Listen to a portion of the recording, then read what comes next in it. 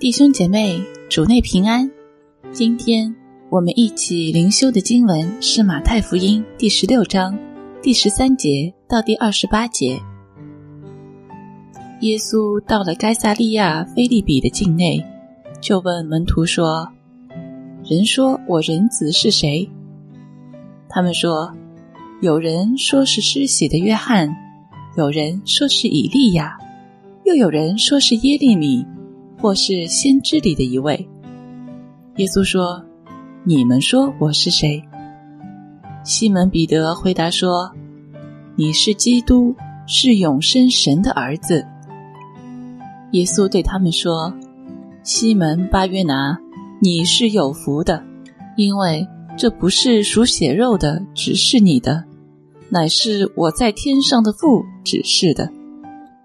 我还告诉你，你是彼得，我要把我的教会建造在这磐石上，阴间的权柄不能胜过它。我要把天国的钥匙给你，凡你在地上所捆绑的，在天上也要捆绑；凡你在地上所释放的，在天上也要释放。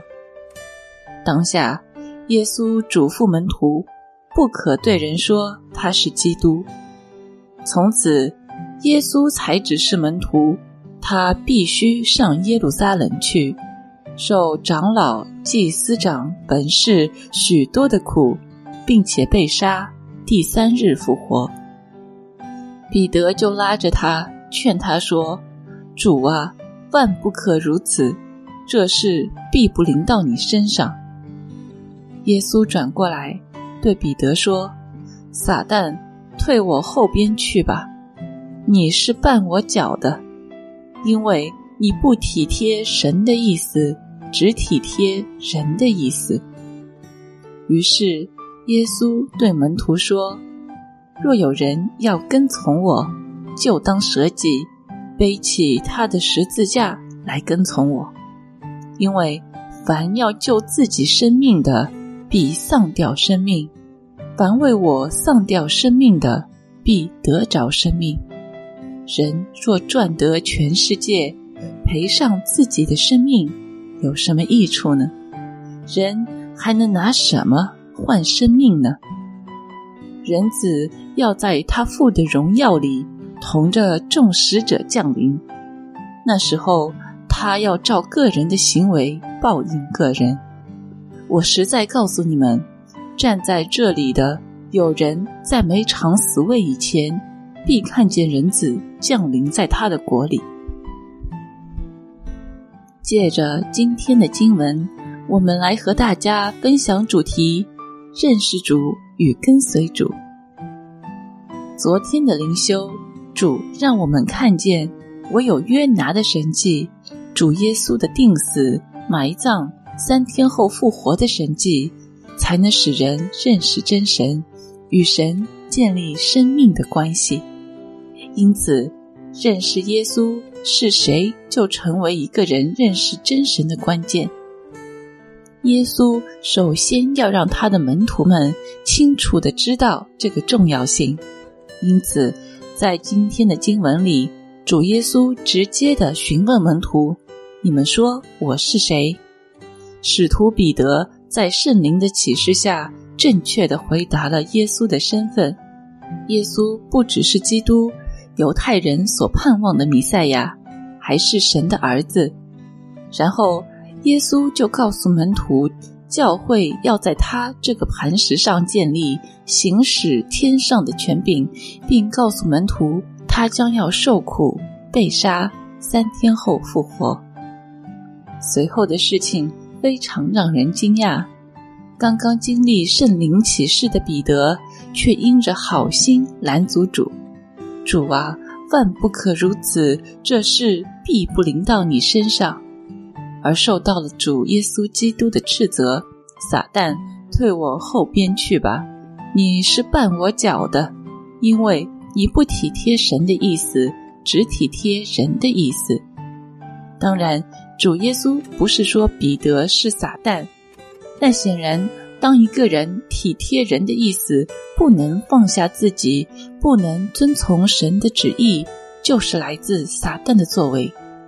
这对我们也是一个提醒，不管我们有多么的属灵，一不小心就有可能被撒旦利用。所以说，一个认识主耶稣基督的人，还需要不断的舍己，背起十字架来跟随主。当我们讲十字架时，可能比较多的讲为主受苦。为主受苦是十字架的一部分，十字架还有受死。